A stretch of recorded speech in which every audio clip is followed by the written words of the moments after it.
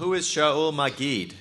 Shaul Magid is a professor of Jewish studies at Indiana University, where I think it's pretty cold right now.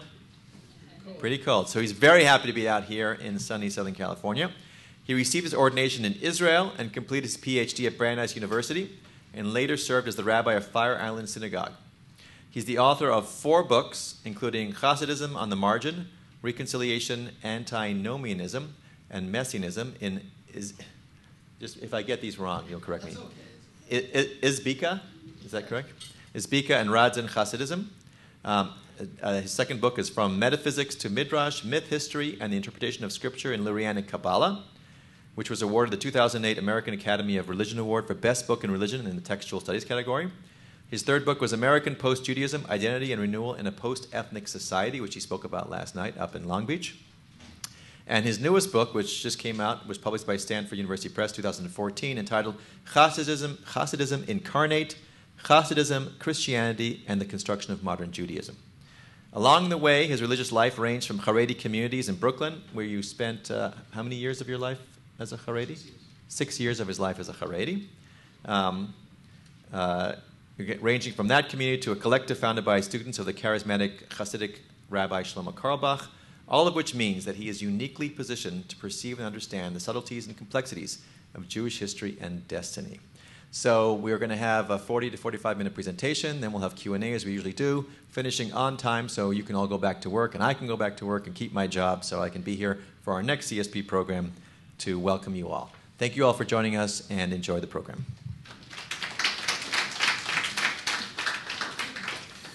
Thank you, Ari, for inviting me, and I guess thank Hartley, who is a good friend of mine, and most of the people that Ari mentioned are people that I know well. And thank you all for coming. I mean, it's really an amazing turnout. I guess there really is a lot of Torah in Irvine. So what I want to do is I have 45 minutes, and what I want to do is I want to explain a little bit about what I'm going to do, and then I basically just want to study some text together with you. These are all textual excerpts of Hasidic literature that are translated and that are a part of my book. So let me begin by saying the following. And here I include myself. Anyone here who has had any Jewish education in America, most of what you learned about Judaism is wrong. And that's basically what I want to that's what I want to substantiate in the next 45 minutes, is that most of what we've learned about American Judaism is wrong. And there's a particular reason for that, why that it's wrong. It's not wrong, it's not in error in an unintentional way, but it's wrong in a very intentional way. And so I want to begin by saying the following. The Judaism that we inherit, all of us, from wherever we come from, right, we're all basically coming from a similar type of place. The Judaism that we inherit is a Judaism that is the product of what might be called in the larger sense modern Judaism, which really is a product of 19th century Germany. After the emancipation of the Jews in the mid-19th century, and even a little bit before, German theologians, German scholars, German Jewish theologians, scholars, and historians began to rethink, reconstruct, revamp concepts of Judaism that have become what's called modern Judaism, modern Jewish thought, and that has, in a sense, become our inheritance, even though we don't know it. Underlying that project of modern Jewish thought is basically an attempt to differentiate Judaism from Christianity. That is, many people who don't have much of a Jewish education know that what they do know is that what Judaism is that it's not Christianity. So all of these kinds of things, like the notion of the incarnation of Christ, Jews don't believe in the incarnation. The notion of original sin, Jews don't believe in original sin, right? All of the basic points of Christian doctrine, we're taught this is something that Jews don't believe in. And there was something very intentional in doing that. And what was intentional in doing that is two things. First of all, because modern Judaism was in many ways aesthetically and practically and in matters of belief actually quite close to Protestant Christianity, because it was emerging in a Christian milieu. These Jewish theologians and historians had to make very, very sharp distinctions between why Judaism is not like Christianity. That's number one. And And number two is that the modern Jewish project, which again we are all inheritors of, was taking place under what I would call a Christian gaze, meaning that Christians in Europe were aware of what modern Jewish thinkers were doing.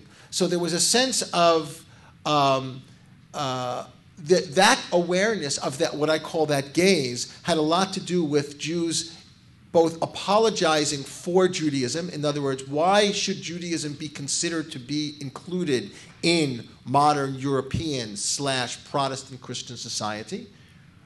So in a sense, to dispel some of the anti-Jewish reticence that was inherited from medieval Europe. And in doing so, they had, in apologizing for it, they had to both make Judaism seem more like Christianity and also make Judaism seem less like Christianity at the same time, right? And in a certain way, that tension between similarities to Christianity and categorical differences between Judaism and Christianity is our inheritance. That's why we can be taught Judaism has no concept of original sin. Judaism has no concept of a human being divine or a divine being human, and so on. Now, why is that wrong? It's wrong for a number of reasons. But one of the reasons that it's wrong is that what modern Judaism failed to adequately incorporate and recognize is the Jewish mystical tradition, which is a tradition that goes back thousands of years and particularly came into maturation in the Middle Ages. And the Jewish mystical tradition, in a sense, undermines many of those premises that we understand to be what authentic Judaism is, even though, ironically, mystical Judaism becomes the source of what now is Hasidism and ultra-Orthodoxy, and Haredi Judaism presents itself as the authentic Judaism. But in fact, it's the Hasidic and mystical dimensions of Judaism that were intentionally marginalized in 19th century Germany by modern Jewish theologians and historians, in part because they actually understood quite well the extent to which those mystical ideas do resonate very strongly with Christian ideas. Now, there's a pushback against this kind of Judaism as a rational, ethical, monotheistic religion within the German milieu, and probably the most popular example is a Jewish philosopher and theologian named Martin Buber, who in a sense begins to bring Hasidism into the modern Jewish arena and suggests that, in fact, Hasidism really is, as an example of mystical Judaism, serves as an important exemplar of Jewish authenticity. However, Buber also, to some extent, whitewashes Hasidism and takes away from Hasidism some of the more problematic dimensions, specifically on questions of its relationship to Christianity. So in my book, Hasidism Incarnate, what I basically tried to argue is that if we look at Hasidism outside of its apologetic reading, either in the works of people like Martin Buber, or I would say even in the more contemporary works in some forms of modern Hasidism, like contemporary Chabad Hasidism, what we find is that the separation between Judaism and Christianity is much more complicated than we normally think. And I think, in a sense, living in 21st century America, because we're no longer pressured the way our ancestors were in 19th century Germany, for example. We're no longer pressured with the Christian gaze. And we are not, as Jews, pressured to become Christians. Right? American Judaism might have many, many, many problems. One of them is not Jews converting to Christianity. That's not one of the problems. That was a very, very big problem in 19th century Germany. Many Jews who were emancipated understood that the full circle of emancipation meant becoming Christian. And many, many Jews converted to Christianity for all kinds of reasons. Because they believed it, because they didn't believe it, because simply it was beneficial to them to be Christians. They can live in any city they wanted, they can study in universities, they can get any job they wanted. I mean, that's simply the way it was. Heinrich Heine, for example, is the kind of classic example, one of the great one of the great architects of German literature, who was a Jew who converted to Christianity, and there are many other examples as well. So what I'm suggesting is that if we look at Hasidism outside of that gaze, what we find is some very interesting ideas that resonate very strongly with the notion, in particular, about incarnation. Now, what do I mean by incarnation? Right? Christianity is built what's called high Christology. Christianity is built on this premise. The premise is God becomes a human being. At one time in history, God becomes a human being. That the Word becomes flesh, right? That's from the first chapter of the book of John. Christianity, it stands and falls on the belief in that particular doctrine. Now, the incarnation is not really original to Christianity. The incarnation as an idea comes about a few centuries after the origin of Christianity. You don't find it in the early Gospels at all. But once it becomes, in the Nicene Creed, once it becomes Christian doctrine, it becomes the foundation upon which everything else emerges. This notion of the divine becoming human, and the human becoming divine, by the way, is not an idea that is created out of whole cloth. Ancient Israelite religion, by that I mean the religion of the Israelites before the turn of the millennium, that gave birth to Christianity, ancient Israelite religion, has many instances of the thinning of the veil between the divine and the human. Right. In one sense, you can say that the very idea of the revelation of Mount Sinai, God speaks to human beings, God enters into history and gives Moses this Torah, this book, that itself already is the breaking down of the categorical distinction between the human and the divine. Now, in this case, it's the divine that comes down with a word, right? The divine comes down and speaks. I am the Lord your God who took you out of the land of Egypt, right? The Ten Commandments. That's the way it's traditionally understood. Christianity just takes that another step, that the word that God spoke to the Israelites at Mount Sinai becomes the flesh and body of one human being, right? In the case of Jesus. So in a sense, this very central idea to Christianity, structurally, is not foreign to Judaism. It's foreign to Judaism in the sense, in the way it is articulated, but the idea that the barrier between the human and the divine, that there's fluidity between the barrier of the human and divine, that human beings can become divinized, that the divine can become humanized, that's something that really is very integral to ancient Israelite religion. And it's very integral to the religions around the ancient Israelites at the time. Right?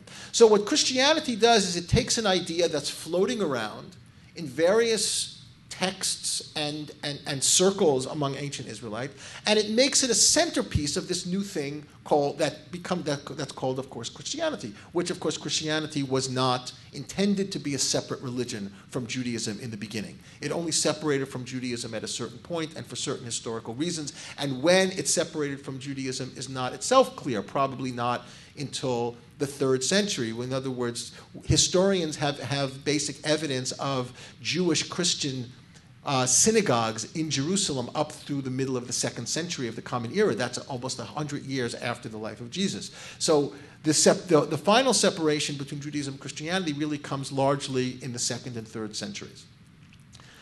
So you can say, okay, so there's nothing particularly heretical about that, but once that separation happens, it's final. Once Judaism and Christianity separate, it's final. I don't think that's the case. I think, in a sense, what happens is the very idea of the human-divine encounter starts to go underground in Jewish circles. And once Christianity becomes the religion of the polity, once you have the emergence of Christendom in the Middle Ages, right, Jews could never actually openly identify with a lot of these ideas. And so you have this parting of the ways. But the very idea itself never finally ends. So you have, for example, at the end of the book of Deuteronomy, the last third of the book of Deuteronomy is basically, there's one theme. The last third of the book of Deuteronomy, the theme is Moses telling the people, Because Moses is the man of God, right? That's how he's described in the book of Psalms. Isha Elohim, right? Moses is the man of God. And Moses is the intermediary. And Moses is the one who goes up to heaven. And he comes down and he has light shining from his face, right? There's a certain kind of divine quality to Moses after Sinai. And the latter part of the book of Deuteronomy says, Moses is saying to the Israelites, you no longer need me. You don't need a person. You have a book. So the whole point of the last section of Deuteronomy is Moses trying to convince the Israelites that the centerpiece of their relationship to God is really the book, the Torah, and no longer the person. And so even though Joshua takes over from Moses, he doesn't really take over from Moses. He's not a substitute for Moses in the way that Moses had that relationship to God. And in a certain way, Rabbinic Judaism really follows that line of Deuteronomy. And what happens is that the centerpiece of the Jewish relationship to God is through the book, is through the Torah, is through engaging and reading and interpreting and so on and so on and so on. However, what I'm suggesting is that the transition from person to book never is really complete. And one example of the resistance to that is Christianity. Christianity is a rejection of that very trajectory. Where Jewish Christians, remember, because the early Christians were Jews, and they were practitioners of Judaism, that the early Christians said, no, that's not, that Jesus becomes the embodiment of the book in some way. So it's a move back to a kind of Mosaic model. And then they separate off and become another religion. But continually throughout Jewish history, especially in the Jewish mystical tradition, there is a resistance to this idea that the human being is categorically other from God. It plays itself out in many ways. What I'm suggesting is that in Hasidism, which is an interesting case because it emerges in Eastern Europe in the 18th and 19th centuries, the same time the modern Jewish project is happening in Germany in the 18th and 19th centuries, Hasidism is emerging in Eastern Europe. But there's one big difference between what's happening in Eastern Europe and what's happening in Western Europe. And the big difference is that the Eastern European Jews are not living under the Christian gaze in the same way. Now, of course, they're living among Christians. And Christians knew what Hasidim were doing and so on and so forth. But the Hasidim really didn't care about Christianity. The Western European Jews did care a lot about Christianity. And they had to constantly apologize as to why Judaism should be taken seriously by Christians and should be a part of kind of modern European society. But the Hasidim really didn't matter to them. First of all, they knew very little about Christianity. That's number one. They didn't speak the languages. They didn't read the literature. It didn't really matter to them. So what you have is a case of Jewish modernity, in other words, Hasidic writers in the 18th and 19th centuries, living in historically the modern period, that are working and thinking and writing and interpreting and sermonizing, right, about Judaism, not caring what Christians would say, because they probably didn't even really know what Christians would say. And they were only really reading the earlier mystical literature of the Middle Ages. And yet, what Hasidism does is it also is another example of the resistance of person to book by having this central notion of the tzaddik, or the Rebbe, right, as being an intermediary between the community and God. Right? So in a way, what Hasidism does is completely separate from Christianity, brings the very idea of the person, the divinization of the person, the divine nature of the person in the tzaddik or in the Rebbe back into the Jewish space, Jewish intellectual space. Right? Now, it's doing this in a way, in an interesting way, and then I want to go to the text. It's doing this because the texts, the one major text, or the two major texts that the Hasidic thinkers are reading are a medieval Kabbalistic text called the Zohar, and its interpretation in the Kabbalistic tradition of Isaac Luria and his circle in 16th century Sfat. But the Zohar is an interesting case. The Zohar emerges in medieval Christian Spain, very, very acutely aware of Christianity, But as opposed to what's happening in Germany, where the Jews are trying to actually present a Judaism that is acceptable to Christians, but also different than Christianity, what the Zohar is doing in the 13th century, it is actually polemicizing against Christianity, not to Christians necessarily, but to the Jews. It's polemicizing against Christianity, but it does so by actually adopting many Christian ideas that then it uses against Christianity.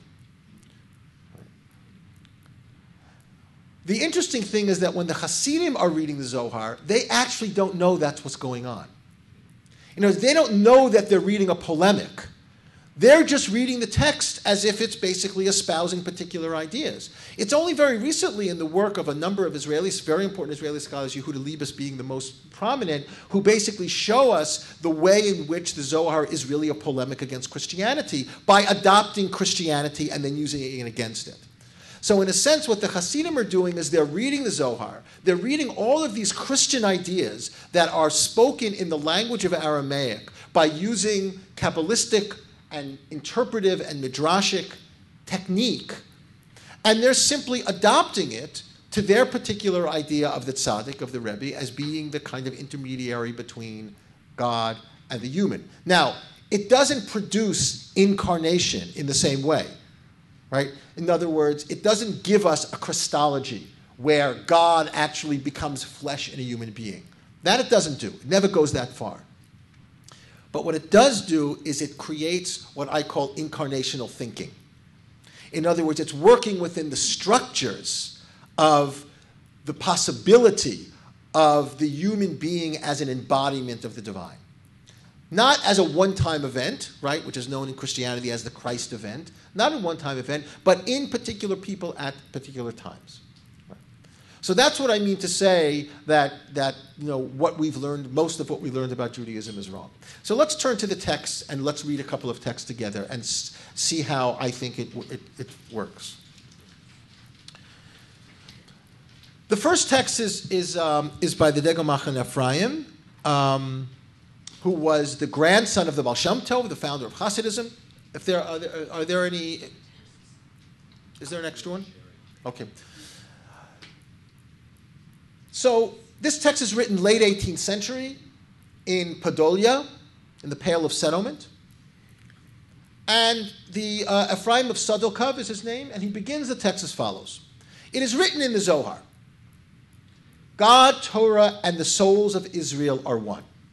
That itself is a very provocative term. God, Torah, and the souls of Israel are one, are all one. This needs to be understood. The very life of Israel. Now, by Israel, he's talking obviously about the Jewish people. He's not talking about the place, because the place didn't exist. The life of Israel, or the life of the Jewish people, is, as it were, from the essence of God. And I translated the Hebrew, mi'atzmut kudshe barichu, from the actual essence of God. The life of Israel is from the essence of God. As it is written, and he blew into his mouth the soul of life, nishmat chayim, that's from Genesis 2:7, that's referring to Adam. And we know that a person only breathes from his essence. And then he adds another verse from Numbers 19:14, which is a classical way of midrash. You take one verse that says something, and then you take another verse that says something, and you put them together. And then there's and the Numbers verse says, and this is the Torah. This is Adam, or man. Therefore, the Torah has 248 commandments and 248 positive commandments, 365 negative commandments, which equals 613, that correspond to the limbs and sinews of the human body.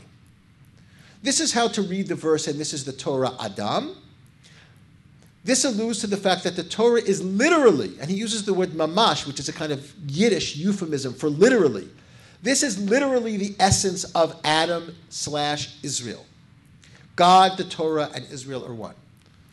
Now, there's nothing particularly transgressive about this verse, but in a sense what he's basically saying is that the essence of God is embedded in the Torah, and that itself is a rabbinic idea. And the Torah itself, which has 613 commandments, 248 positive and 365 negative, correspond to the limbs and sinews of the human body, which also is a rabbinic idea. But he puts these together and basically makes the argument that when we say God, Torah, and Israel are one, he understands the Zohar to mean that literally. Now, when he uses the term Israel, why is he not using the term humanity? Right? Because Adam, the first man, is really the first human being, not the first Jew. But yet, the basic assumption, and this is true within traditional Jewish discourse in general, is that there is a categorical difference between Israel and the rest of the world, between the Jew and the non-Jew. The Jew has an essence of divinity that the non-Jew doesn't have. Now, we can get into what that actually means and what the implications of that, but that's an assumption. In other words, we can find that problematic. They did not find that problematic. They took it as a given. We've later kind of deconstructed that and tried to understand, understandably, why that's a problematic thing to say, what that actually means, what its intentions are, and so on and so forth. To say, as for example, the classic example in the Chabad book, the Tanya, that Jews have divine souls and non-Jews don't have divine souls. It's just another kind of iteration of this idea, right? Take it or leave it. Let's go to the next text. Let's just read a little bit and then try to put stuff together. This text is from the Toldos Yaakov Yosef of Polnoi, who was a student of the Baal Shem Tovs, and his book, the Toldos Yaakov Yosef, was the first Hasidic book to ever appear in print. Right? And he writes as follows, also from Podolia. And this is on the verse in Genesis about Abraham and Sarah. And Abraham and Sarah were old, advanced in years. Sarah had stopped having the periods of woman. And Sarah laughed, saying to herself, now that I am withered and I have to have enjoyment with my husband so old. The very basic story, and you know this, the biblical story, God says to Abraham, Sarah's going to have a son. Sarah's 90 years old. She laughs. How could she have a son? She's 90 years old. She's already, she doesn't menstruate anymore, and so on. As I have written in numerous places, it's difficult to understand how this story is relevant to all people at all times. This is a very common trope in Yaakov Yosef of Polnoi. Basically, he says, why do I, as a Jew who is a servant of God, why do I need to know this? What's the point of this story? If the story is just to be taken literally as a story, then it really doesn't serve my purpose as a devotee of God. There has to be something in the story that will help me better understand my relationship to God, or it doesn't need to be there. It's superfluous. So this is what he's trying to do. If it's just a story, what happened, happened, and why should we care? It seems it can be explained in the following manner. The purpose of the human being, here he goes into a kind of Aristotelian metaphysics, right? The purpose of the human being being created with matter and form, right? That's the Aristotelian categories of everything in the world has both matter and form, is that he can purify matter. He, meaning human being, can purify matter such that it can be transformed into form. As it is written, and a person should make them and live by them. Not clear exactly how the Leviticus verse fits here. In any event, this can be understood according to Moses Nachmanides, a medieval commentary, the idea that the status of the human can be divided into various levels. The level represented by Enoch and Elijah, Enoch and Elijah are very important figures. Why? Because Enoch and Elijah are two figures that in the rabbinic imagination never die. They become divine beings. Right? That's why you have the custom of Elijah coming to a circumcision. Right? That's why you have Kisei Eliyahu, the chair of Elijah, at a circumcision. Right? And Enoch, the definition of Enoch, a death in the book of Genesis, says that he walks with God. Right? So Enoch and Elijah are these two examples of figures that don't die. There's a level represented by Enoch and Elijah is one where their matter becomes so purified that they were transformed into angels and continue to live forever. Right? In Christian language, that's called theosis, right? Where the human becomes divine. There is another level. This is that a person ascends or is divinized, that's the language that I prefer, he can return to the world and elevate those below. This is the meaning of the verse, I had bathed my feet and was I to toil them again, from Song of Songs, meaning I've gotten to the place where I'm a totally purified, incorporeal being. Do I have to go back down? Do I have to toil them again? It is known that the form, which is the soul, is called Abraham, and the body, which is matter, is called Sarah. That's a kind of classic medieval Jewish idea. Now we can understand that Abraham and Sarah are old, advanced in years. Back to the verse in Genesis. This means that for both of them, matter and form were totally purified. In those days, Uba'im b'yamim refers to the level of form and soul which are called days, in contrast to the body that's called night. That doesn't really matter. Again, he's playing on something else. That's not the point I want to get to. Sarah had stopped having the periods of women. This refers to the level of matter that houses physical desire, called woman.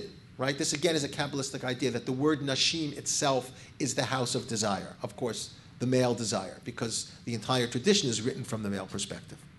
Rather, this level of matter was elevated to the place of the male soul that desires the spiritual. After they had both reached the state of purity, they were told to return and have children. That is, they made souls in Haran. That's the verse in Genesis 12:15 that talks about them making children. Or the Rashi understands that verse that they made converts. Giving birth to a son is thus impossible for such persons unless they return, there's a typo, from this holy and lofty state to uplift those below. In other words, they had basically been stripped of their humanness. They were no longer human beings. They no longer had physical desire. They no longer had physical form. Right? They were divinized creatures. And God says to them, go back down to the world. Go into the world and have a child. Now, there are differences between that and the Jesus story, obviously. But you can already see that the idea of coming back into the world and having a child, I mean, the whole Jesus story is about having the child, right? In the case of in the Jesus story, the child is divine. In the case of this story, the mother and father are divine.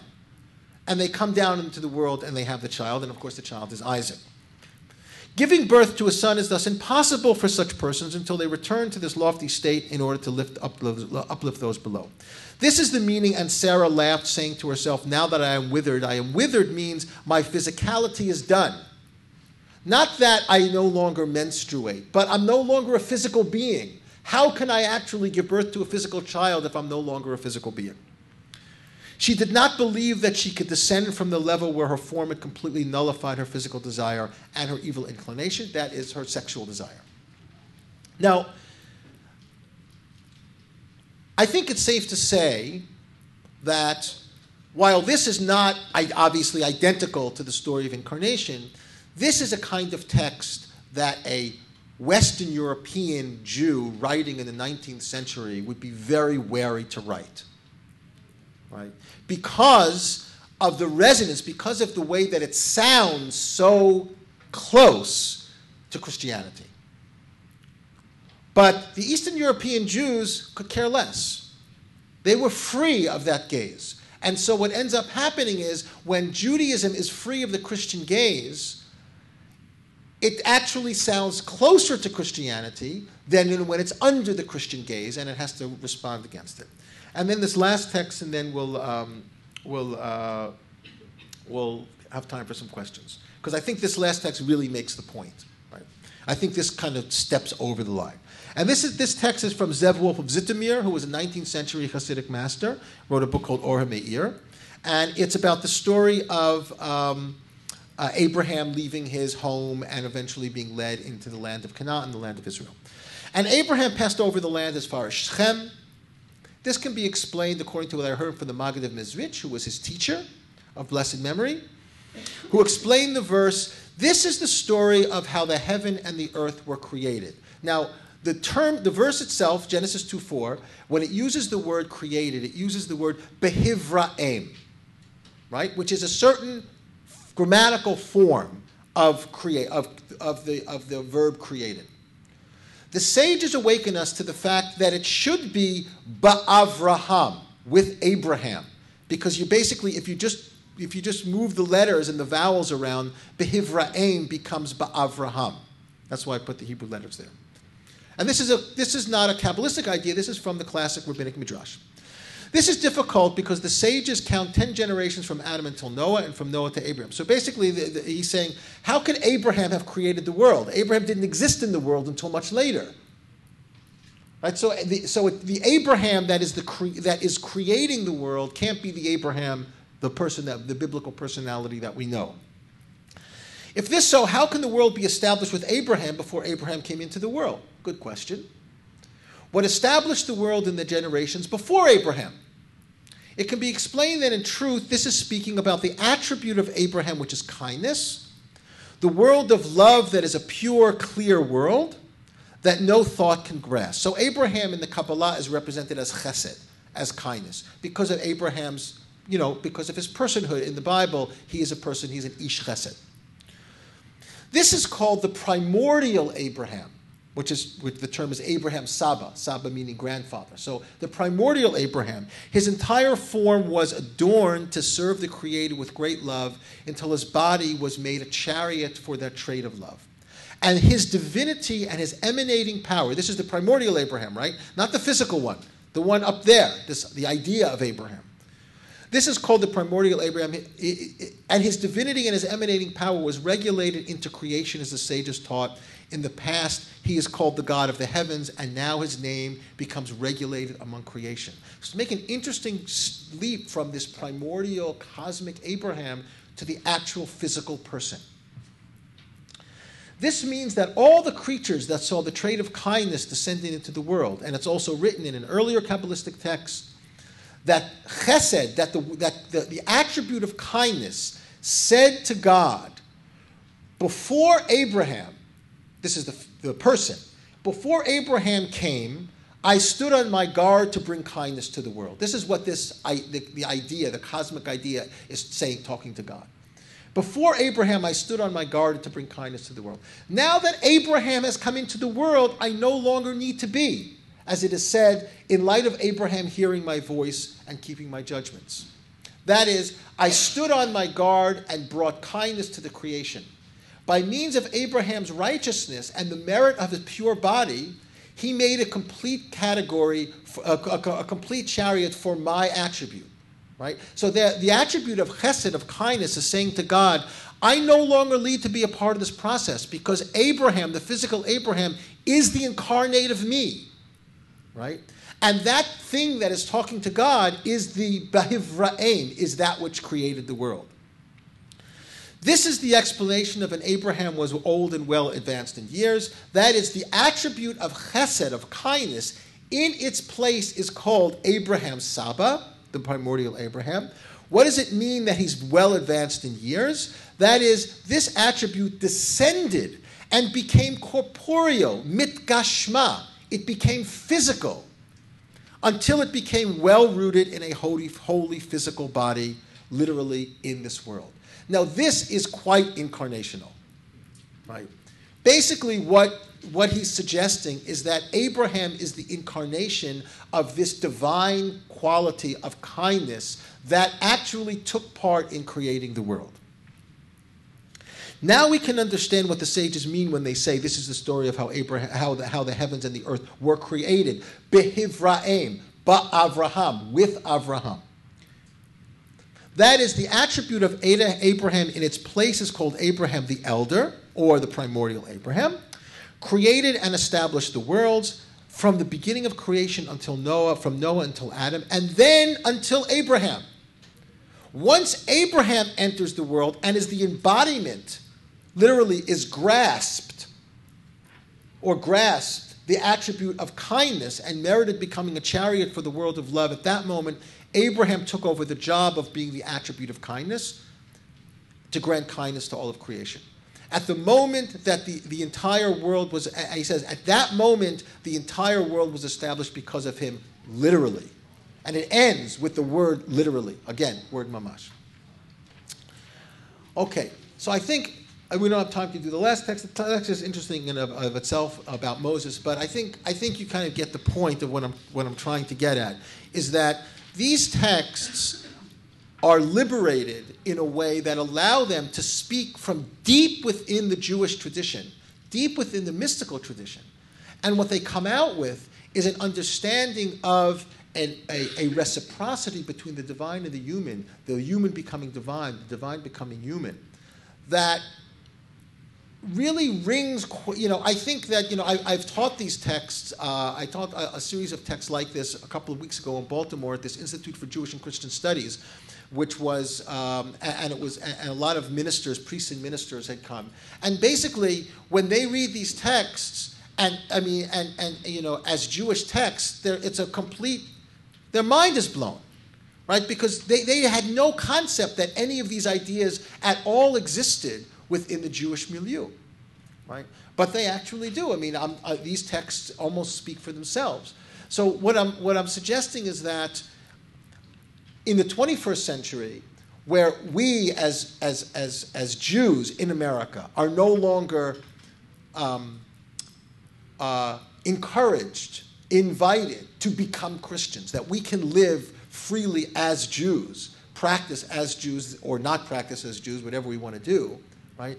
That we have to perhaps rethink our own, the roots of our own tradition by stepping outside of that gaze and not necessarily being the inheritors of a Judaism that was created for very particular purposes in very particular historical circumstances that gave us this categorical distinction between Judaism and Christianity, and allow ourselves to look at these texts, these very rich texts, and try to reconceive for ourselves what it means to live as a Jew in the world. Let me stop here and we'll have questions. Thank you. Please, yes. There's a great beauty to the concept of we all part of God, we are all part of that incarnation. It's a wonderful idea. There's a tremendous repugnancy to the notion that only Jews have a soul that is in alignment with God. And there's even a quote from a famous rabbi that Hartley gave us, that if a Jew needed a new liver and a Christian that is a perfectly good, healthy person was walking across the street, you take the liver from the Christian and put it in the Jew just because the Jew is so much more worthy than the Christian. And the rabbi said, yes, by concepts of Torah, you can, because the Jewish soul is tremendously more worthy. Obviously that's repugnant. Obviously the notion here that only Jews are incarnate is really repugnant. So my question to you is, can you take the beauty, and have we attempted as Jews, is there a new tradition that has evolved and enlarged No, I see what and enlarged it to all people instead of Jews? No. Have we done that? Is there such a movement? Yeah, I think it's a good question. It's a good question. And I think yes. I mean, I would say yes. Now, where does that happen? I think that you see that happen in a lot of circles around the country, in a kind of an umbrella movement that's known loosely as Jewish renewal, right? And what Jewish renewal is trying to do is trying to basically not create Jewish life and practice from the 19th century German apologetic model, but rather to create Jewish life and practice through these mystical texts, but universalize the ideas, right? In other words, to reject the very notion that you're talking about, that you and many others find repugnant. In other words, making these categorical differences between the Jew and the non-Jew, but also incorporating many of the ideas as a resource and as a source for Jewish practice, and a kind of creating what they call at the Hebrew College, which is a kind of neo-Hasidic rabbinical school, global Judaism. So I think that it is actually happening, right? And I think one of the exciting things about what's happening in Judaism in America today is that Jews are now allowing themselves to experiment with these traditions, with these texts, without being encumbered by the prejudices that are embedded in those texts. Yes? My experience is 12 years in a Yiddish day school, parent school, and about a half a dozen years with Solomon Schachter, when he was indeed beginning what became Jewish renewal. Right. Bnei Or, and so forth. Right. He said at that time that he didn't leave Hasidism, Hasidism left him. Right. So could you expand a little on the idea of how what would renewal do with this text, which makes me acutely uncomfortable, although I understand how you could reinterpret it. It has a little bit of, Bauermeister's. Right, right. Which text are you referring to? When you get into the human being becoming the spirit, I become a little You know, and I understand that Christianity has these tales, and we have these tales, Right. and ours are much, much older, so they're a little easier to deal with. It's like the saint stories where, you know, the saint walked and rose petals fell before his feet. Ours are just so much older, Right. they're somehow easier to deal with. Right. But when we bring them back into the 21st century, we all twitch a little. I think it's a good question, and it follows really on the previous question. My book, American Post-Judaism, is primarily about Zalman Schachter Shalomi and the Jewish Renewal Movement, and it looks at it from a different perspective. It's called American Post-Judaism. But just in response to your question, I think that that contemporary Jewish experimental spirituality, let's put it that way, is something that emerges in the 1970s with the Chavurah movement, with Chavarat Shalom, and the Aquarian Minyan in Berkeley, and the Manhattan Chavurah and various other places. And in that, what that experimentation is to look, because this is the source of that Judaism, right? They're looking to the mystical tradition. They're looking to the Hasidic tradition. But they're looking at it with historical eyes. In other words, they're willing to contextualize the text such that certain things that exist within those texts are simply rejected because they're understood to be the products of historical circumstances, right? Jews did think that way, right? Now, or I would say it, we could say that they thought that way, and we can think about the historical reasons why they might have thought that way, right? This is a Judaism of an oppressed people, of a persecuted people, right? Of a people who were made to feel inferior. And the classic psychological tool of countering that inferiority is to make yourself superior. So there is a sense in which I think that the new Jewish renewal, whatever you want to call it, movement is contextualizing these ideas, but not rejecting it outright because of them, right? But saying, yes, there's a lot in here that actually has to be rejected outright, has to be jettisoned, has to be universalized. Right? We have to see ourselves as part of the global community. We have to make Judaism a world religion. Right? And we have to make Judaism a religion that is not only a religion by, for, and about Jews, but also has something to contribute to the world. And in order to do that, we have to basically erase some of these prejudicial ideas. But also included within those prejudicial ideas, there's some beautiful and very interesting and inspiring ideas that need to be cultivated and need to be reinterpreted for contemporary use. Since you were the first, my alma mater is Brandeis University. I did my PhD at Brandeis, and she was in the first graduating class at Brandeis University. Are there some qualities of the Eastern Orthodox Church which kept them from worrying and hating Judaism and feeling threatened by Judaism, which the quote Catholic Church had in its relationships? Right. There's actually, it's good, you know, in my book I talk a lot about Eastern Orthodoxy because Eastern Orthodoxy, as for those that are not familiar with the Eastern Orthodox doctrine, Eastern Orthodoxy is very focused on this notion of theosis. That actually, when a person is engaged in the ritual, either of the Eucharist or some other Christian ritual, they are in the process of becoming God. That more than Roman Catholicism, Eastern Orthodoxy has this idea that because of the Christ event, because God became human at one moment in time, that then allows for the human to become God through the sacraments.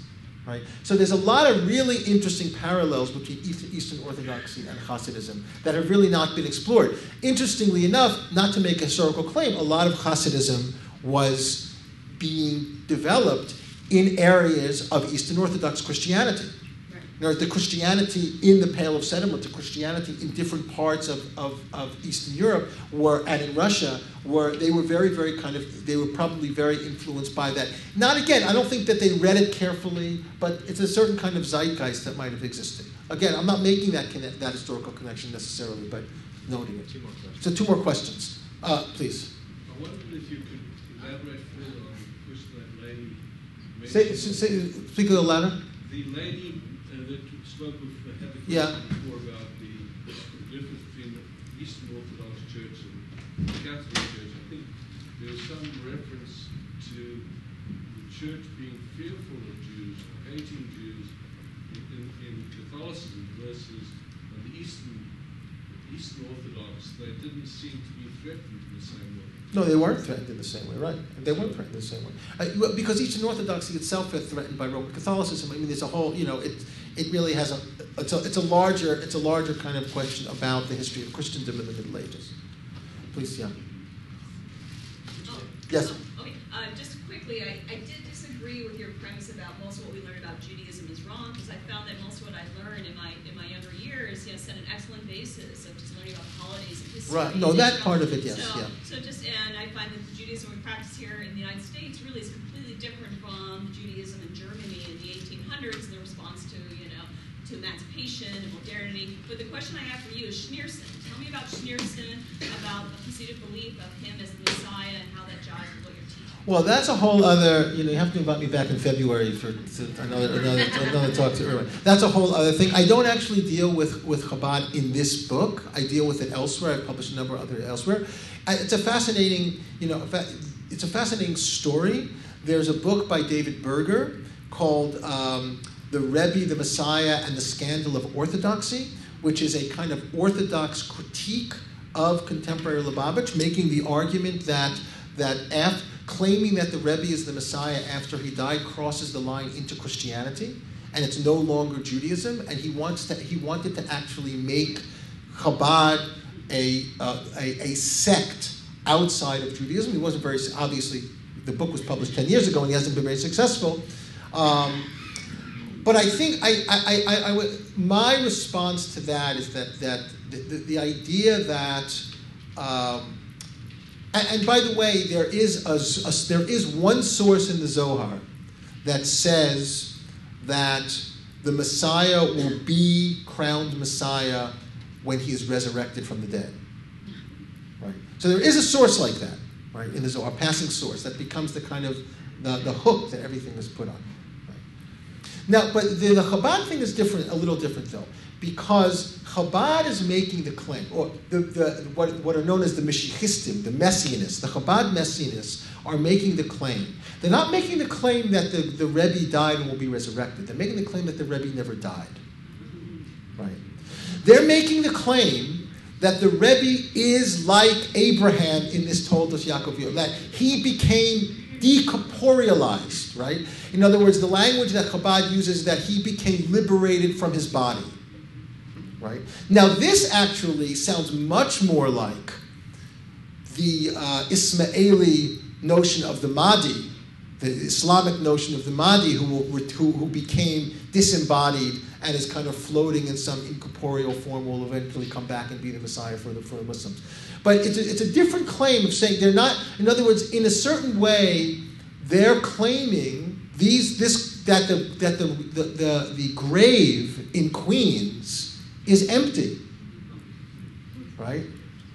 That he has actually been liberated from that. So there may be a physical body there, but nothing more than that. Anyway, the Chabad story is a fascinating story and has to be a time for another talk. Right, but since we have you here, just a quick question. Since you spent 6 years as a Haredi, just quickly, I had a question. Why did you do that? And why would you do that? And what did you learn from that? How does that relate, if at all, to this book? Well, it relates to the book because all scholarship is autobiographical, I think, in a way, right? It's just sometimes it takes us 10 or 20 years to come around to it.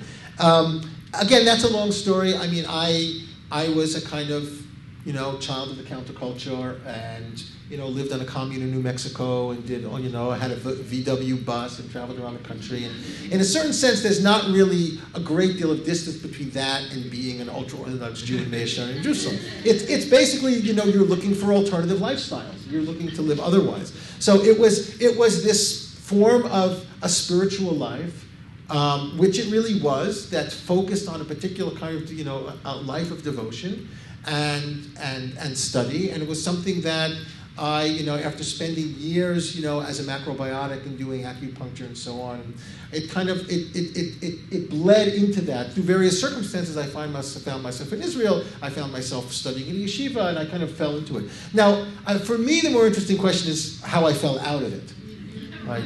And because most of the people that kind of came in with me from different places are still there, right? And they have 8 or 9 children and their grandparents 10 or 12 times over. And they just, you get into a life, and then at a certain point in time, you kind of get stuck, right? You get married, you have a family, you have to make a living. After studying in that world for a long time, or for the time that I studied, I began to realize that I was asking questions, not only that they couldn't answer, but I was asking questions that they couldn't even tolerate as questions, right?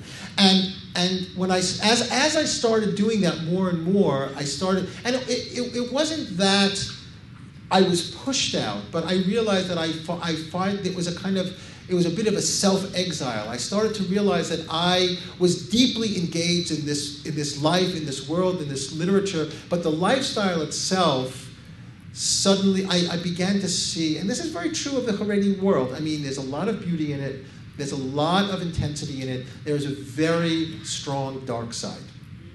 Right, in terms of its attitude toward the Gentile, in terms of its misogyny, in terms of its sense of self, collective self. And that dark side, and everyone that I went into that world with realized that. Everyone realized that. The question is what you're willing to live with and what you're not willing to live with. And at a certain point, I really wasn't willing to live with it. So I slowly made my way out of that world. I cut my pants off, I took my hat off, all the kinds of things, But I never really gave up on the text. These are still the texts that I studied then. They're just the texts that I study now. So in some way, I've tried to I've internalized that world, but externally, I live in a different way. Thank you very much.